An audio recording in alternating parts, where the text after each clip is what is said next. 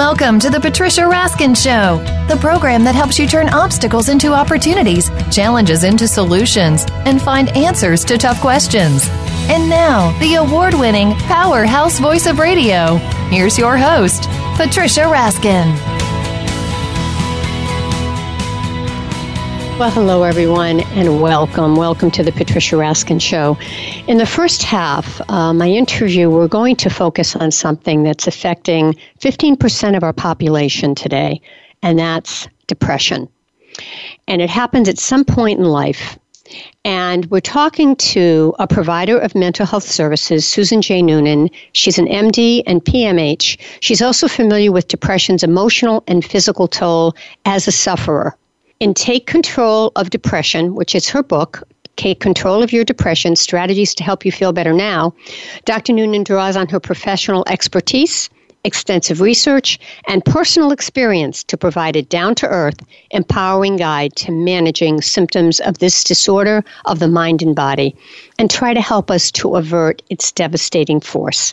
So I want to share a little bit more about Dr. Noonan and tell you a little bit more about her. She is a certified peer specialist in the Department of Psychiatry at McLean Hospital, as well as a consultant on depression to the Massachusetts General Hospital and Cleganosis. She holds a Doctor of Medicine degree from Tufts University and a Master's of Public Health with a concentration in quality of care from Harvard. She's also the author of When Someone You Know Has Depression, Words to Say and Things to Do. And she brings her personal experience with managing a mood disorder to work with patients and mental health professionals. Welcome, Dr. Susan Noonan. Thank you, Patricia. Thank you for having me today. Great. All right, let's talk about what are some of the symptoms of depression and bipolar disorder. And are they the same thing? Is bipolar the same thing as depression? It's not the same thing, but they are closely related. They're like cousins. Together, they're called the mood disorders. Depression is characterized by the low moods, the downs. Bipolar disorder involves the down moods, symptoms of bipolar depression, that alternate with symptoms of elevated highs and agitation, called bipolar mania or hypomania. Now, bipolar depression and major depression are very similar and involve symptoms that last 2 weeks or longer, including having any 5 of the following things, such as being sad, depressed, or irritable, losing interest or pleasure in activities that you usually like, changes in your sleep, either too much, too little, or interrupted sleep, unintentional weight loss or gain, loss of energy, where you're just too tired to get off the couch or out of bed, trouble thinking and concentrating or focusing so that you can't read a newspaper article or even watch a sitcom on TV, feeling physically restless or physically slowed down, feeling worthless, hopeless, or guilty, and lastly, thinking of death or suicide. When you have bipolar mania, the highs involve feeling really, really active with a decreased need for sleep and racing thoughts, being really distractible, more talkative than usual, and engaging in high-risk behaviors like excessive shopping or gambling or excessive sexual behaviors. So the two are a little bit different, but they are related, and the treatment is different for both of those. Is this something that is genetic, or is this something that's environmental, or both? It's a combination of both. We found that there are some genes that make somebody predisposed to having either depression or bipolar disorder. But genes alone do not guarantee that you will have the illness. You need a genetic predisposition and then a major stressor in your environment, such as a major loss, right, a change in jobs, moving to a new home, the birth of a baby. So it can be positive or negative event in your life. And the combination of that in somebody who's vulnerable, like the perfect storm, then would lead you to an episode of depression. I see. So it is a combination of both. Yes, it is. So I guess my question is, and this whole thing about handling depression differently. So what's the difference between someone who goes through a big loss? It could be a financial loss. It could be relationship. It could be health. They go through a big loss and they get down for a period of time. But what's the difference between that and somebody who has depression? Is it that person can pick themselves back up? Is that the difference? Well, that person may not be genetically predisposed to develop depression. However, life is full of ups and downs and stressors for all of us. Right. Most of the time we can manage them on our own, sometimes with the help of some friends or family members. But sometimes that downtime and that stress leads to last 2 weeks or longer, or starts to interfere with our life and our ability to function at work or school or socially. And then that's a different situation. Then it's time to pay attention and get professional help, ideally with a mental health specialist who's trained. But a primary care physician can also be very helpful. This has happened for me and other people as well, of course, but when I've had a tough period in my life, I'll feel it, and I'll feel a lot of pain and anguish, but most of the time I'm able to function, do my things, and I'll still feel it. It's there, and it's scary, and it's frightening, and it sometimes, I feel like, will I make it? And then I move on, and I keep moving in the right direction. So what would you call that?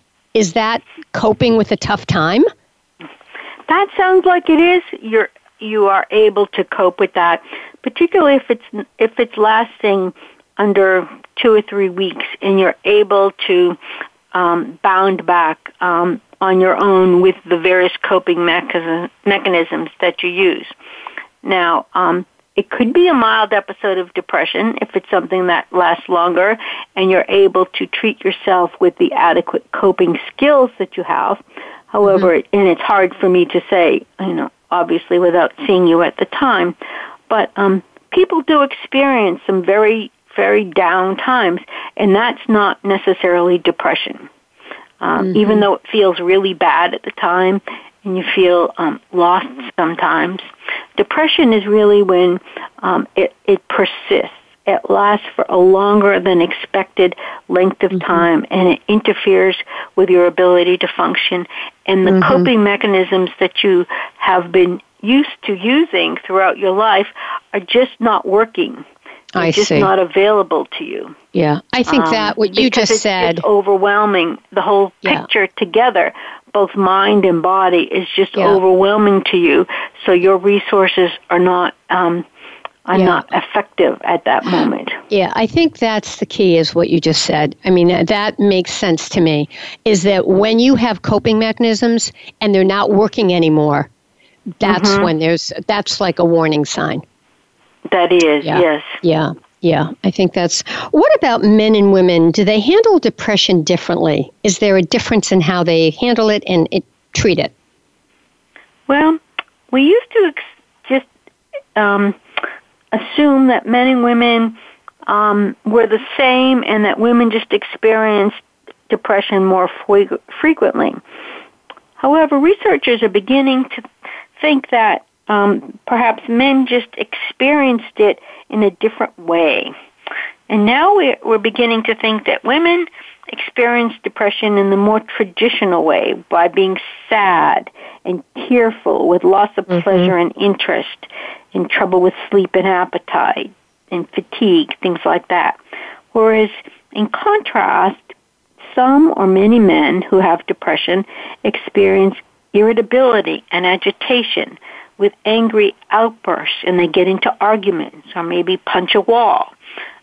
They become workaholics. More aggressive.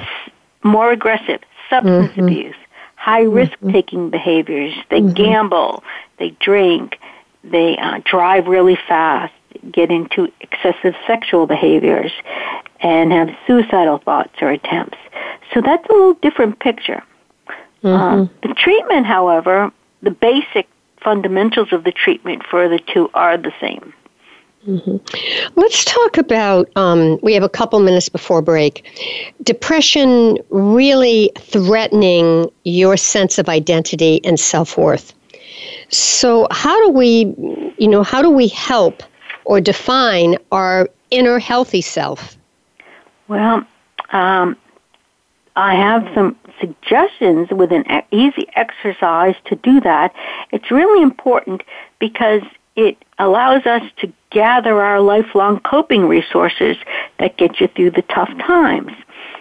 So one way to do it is to identify the accomplishments, the skills, the positive attributes that you've had all along in life, and try and keep them available to you in your mind in a little elevator speech that you give to yourself, just to remind you of who you are. You are not your depression. Depression does not define you. But in the midst of it, it's really easy to feel lost and have difficulty remembering just what you were like before the episode began. It seems like depression is all there is. And it's important to try not to let that happen, to stay connected to who you are, to your baseline self. So in my book, I do have a description of a very nice, easy-to-do exercise that helps you do that. Okay. All right, we're going to take a break on that note. And again, let's talk about the title of your book and how people can find it, and then we'll come right back. Okay. So the title of your book is Take Control of Your Depression. Take Control of Your Depression, Strategies to Help You Feel Better Now. You can get it on Amazon, Barnes & Noble, online, or in the bookstores, at various bookstores throughout the country, on the Johns Hopkins University Press website, or through my own website with links to those sites. Right. SusanNoonanMD.com. All right. And when we come back, we're going to talk about health maintenance basics that you can practice in order to maintain a balanced, healthy life, how you can use technology and social media to help you deal with depression, and just, more about how we can cope, and also the upcoming holiday season and how that sometimes triggers depression, and because we're not always around people who we want to be around. So we'll talk about all of that with Dr. Susan Noonan right after the break, right here on the Patricia Raskin Positive Living Show on VoiceAmerica.com, America's Voice. We'll be right back.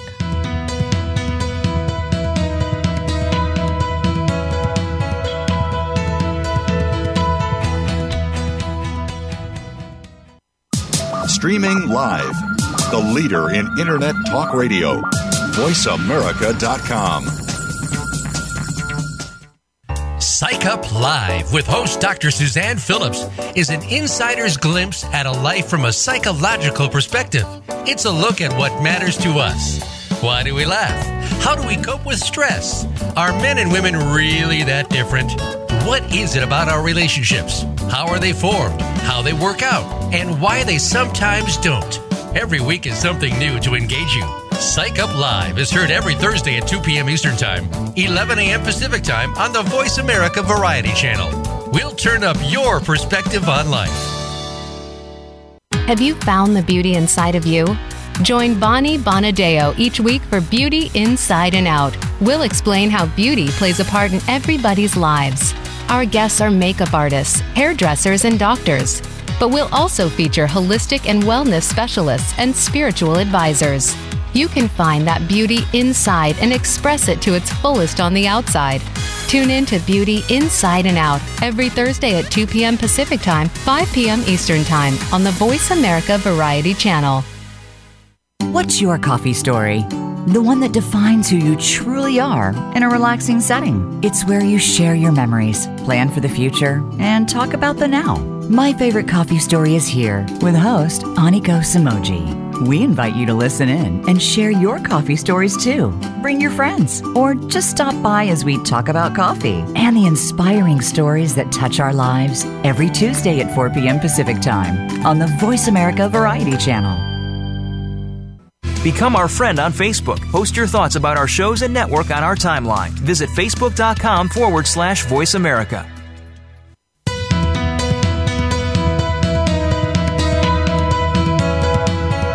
You are listening to The Patricia Raskin Show. If you wish to call into our program today, please call 1-866-472-5788. That number again is 1-866-472-5788. You may also send an email to patricia@patriciaraskin.com. Now, back to The Patricia Raskin Show. Hi, everyone, and we are back. My guest is Susan J. Noonan, and she is talking about her brand new book, which is so needed. She's an MD, Master's in Public Health. She's the author of Take Control of Your Depression, Strategies to Help You Feel Better Now. She's a certified peer consultant in the Department of Psychiatry at McLean Hospital, and she's also a consultant on depression at Mass General Hospital. So welcome back, Susan.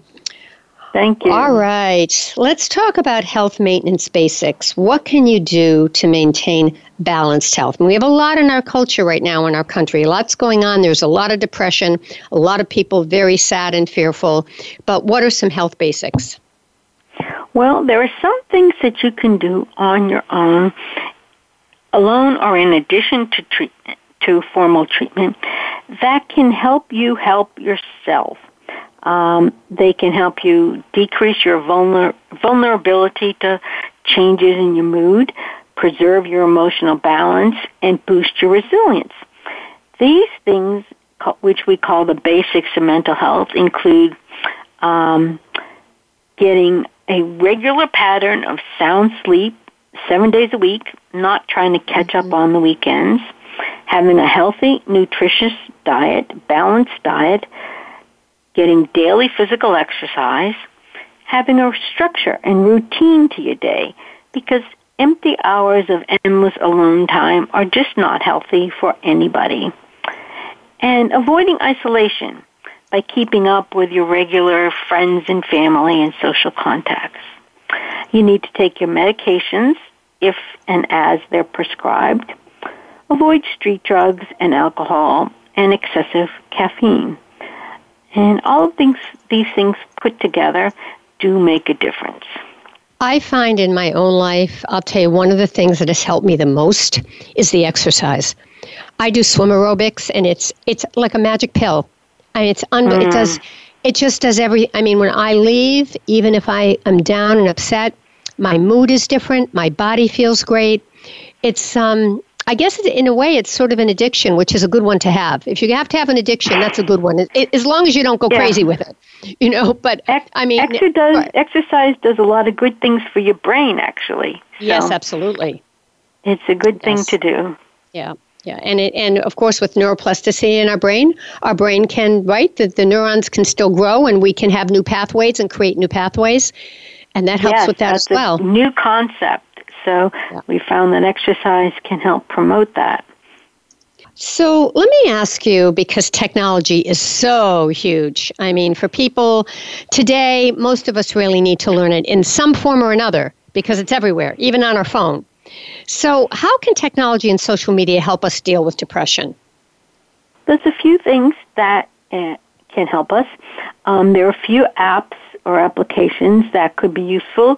The most familiar ones are the fitness apps that we can use for exercise, as we were just talking about, to monitor our aerobic and strength training activities, and that will help decrease the symptoms of depression.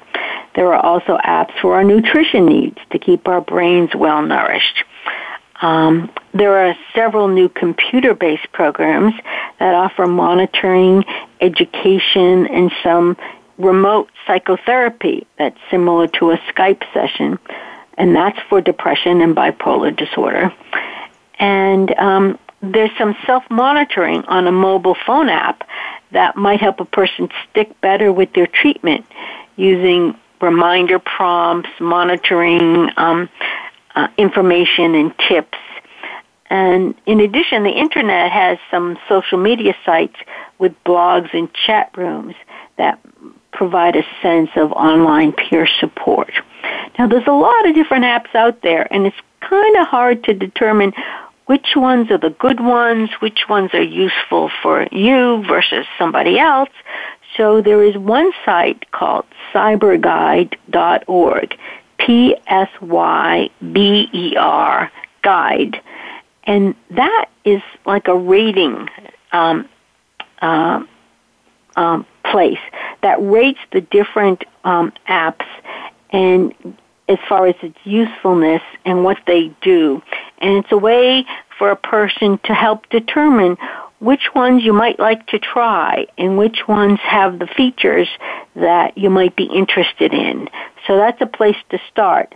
Look on CyberGuide, see which ones you might like to use, and then go forward that way. And those would be apps for you to put on your phone, or no? Apps on your phone or on your computer, if it's a longer program. And it could be a guided meditation, for example. Yes. What might it be? Yes. Mm-hmm. It could be a guided meditation. It could be a program to help you monitor your symptoms, to give you tips on, reminders on what to do to help with your whatever particular symptom. You could plug in what your symptoms are, and then it could give you tips and educational tips and prompts throughout the day related to those symptoms. Wow. It could give you tips on nutrition basics. It could give you little reminders throughout the day. Terrific. Oh, it's time for lunch, or get off the couch, go for a walk around the block. Or that's true. Tell us the name of it again, please. CyberGuide. PSYBER guide.org. Perfect. Wonderful. So helpful. Now, you say this in your book, and it's in your bio, that you have had your own experience, your own personal experience with a mood disorder. Yes. How does that affect the way you treat patients, and what have you learned from it? How has it helped you? Well, it helps me relate better to others who are going through the same or similar things. Mm-hmm. I can be more empathetic and understanding of their personal and family and work or social issues and challenges, things that we all face. It's not just that I've been there, I am there. And my depression began as a teenager, but I did not receive professional treatment until I was 45. Because that just wasn't done, at least not in my family. It just wasn't done. And when I first began treatment, at least for the first few years, I was just unable to speak of my illness to anybody. I just was quiet about it. I went to groups for group therapy, but I just sat there in silence. And it took me a very long time to gradually open up. But now I'm on the radio, so I guess that's turned around. It's so interesting, Susan, because, I'm in the gym a lot, and people will talk all the time about their physical ailments. Oh, I just had surgery. Oh, my hip. Oh, my knee. Oh, this or that. And they tell you the details, but they won't talk about mental illness. They won't say, I was really depressed today, or, gee, I really had to take a medication. They'll tell you about the meds they take for the physical ailment, but not for the emotional. Talk about that. They're really afraid of stigma, of being judged negatively by somebody, or being perceived as weak, or not as cool or as strong as the next person, by being labeled with a negative stereotype or image. And that's really unfair, because depression is a biologic illness, just like any other illness. And, to be in fear of being judged negatively is an additional burden to carry on top of having to deal with the illness itself. Speaking of that, speaking of the stigma, should you disclose your depression or your mood disorder to someone at work, to your supervisor or manager or owner of the business? And if you should, how do you do it? That's a great question, because I think the answer is really, it depends. It depends on who you're disclosing it to. I would be very cautious in who you speak with. I would not just say it to a very casual coworker or casually mention it right now, just because you don't know where that information is going to. Okay. And as far as your supervisor, your boss, your person you report to, the amount of information to disclose to that person, you need to use a little discretion there. All right. It depends if you're working in a position where you're responsible for other people. If you're a bus driver, or you're working in high construction, or you're a healthcare provider in a daycare center or something, then you really need to tell them. And you tell them that you have a biologically based illness that could impact your functioning and needs treatment for you to continue to do well in your job, but you keep it very simple. You don't give too much personal detail, and you speak in very plain terms. English.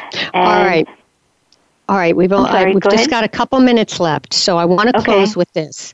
The holidays are coming upon us. And, it's difficult for many, even those who don't suffer from mental health issues. We've only got 2 minutes, but what would be your advice to navigate relationships with family and friends during this festive time of year when you feel depressed? To think about where you are with your depression, what you can realistically do for yourself now, for yourself and your family, and do what you can do. Try not to engage in excessive expectations, and realize that not every family member is going to be understanding of what your illness is about, and there are some people where you just might need to keep a little distance or change the conversation, but not take it personally, because you may not be able to convince them or change their opinion about what you're going through. Right. Thank you so much for being on the program. It was really very inspiring and enlightening and important. Thank you so much, Dr. Susan Noonan. And again, to get your book, the book is, again, tell us that I can tell you the name of it, but you can share it also. Take control of your depression. Take control of your depression. It's available on Amazon.com, BarnesandNoble.com, and the bookstores, various bookstores around the country. And through my website, SusanNoonanMD.com, where you can also write into me with comments or questions. Okay. Thanks so much, Dr. Noonan. Thanks, Susan, for being on the program. Thank you for having me.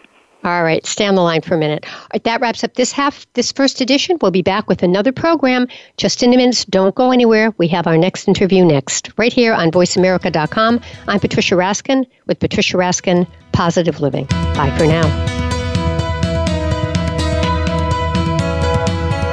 Thank you for tuning in to this week's edition of The Patricia Raskin Show. Be sure to join Patricia Raskin and another amazing guest next Monday at 2 p.m. Eastern Time, 11 a.m. Pacific Time on the Voice America Variety Channel. Have an outstanding week.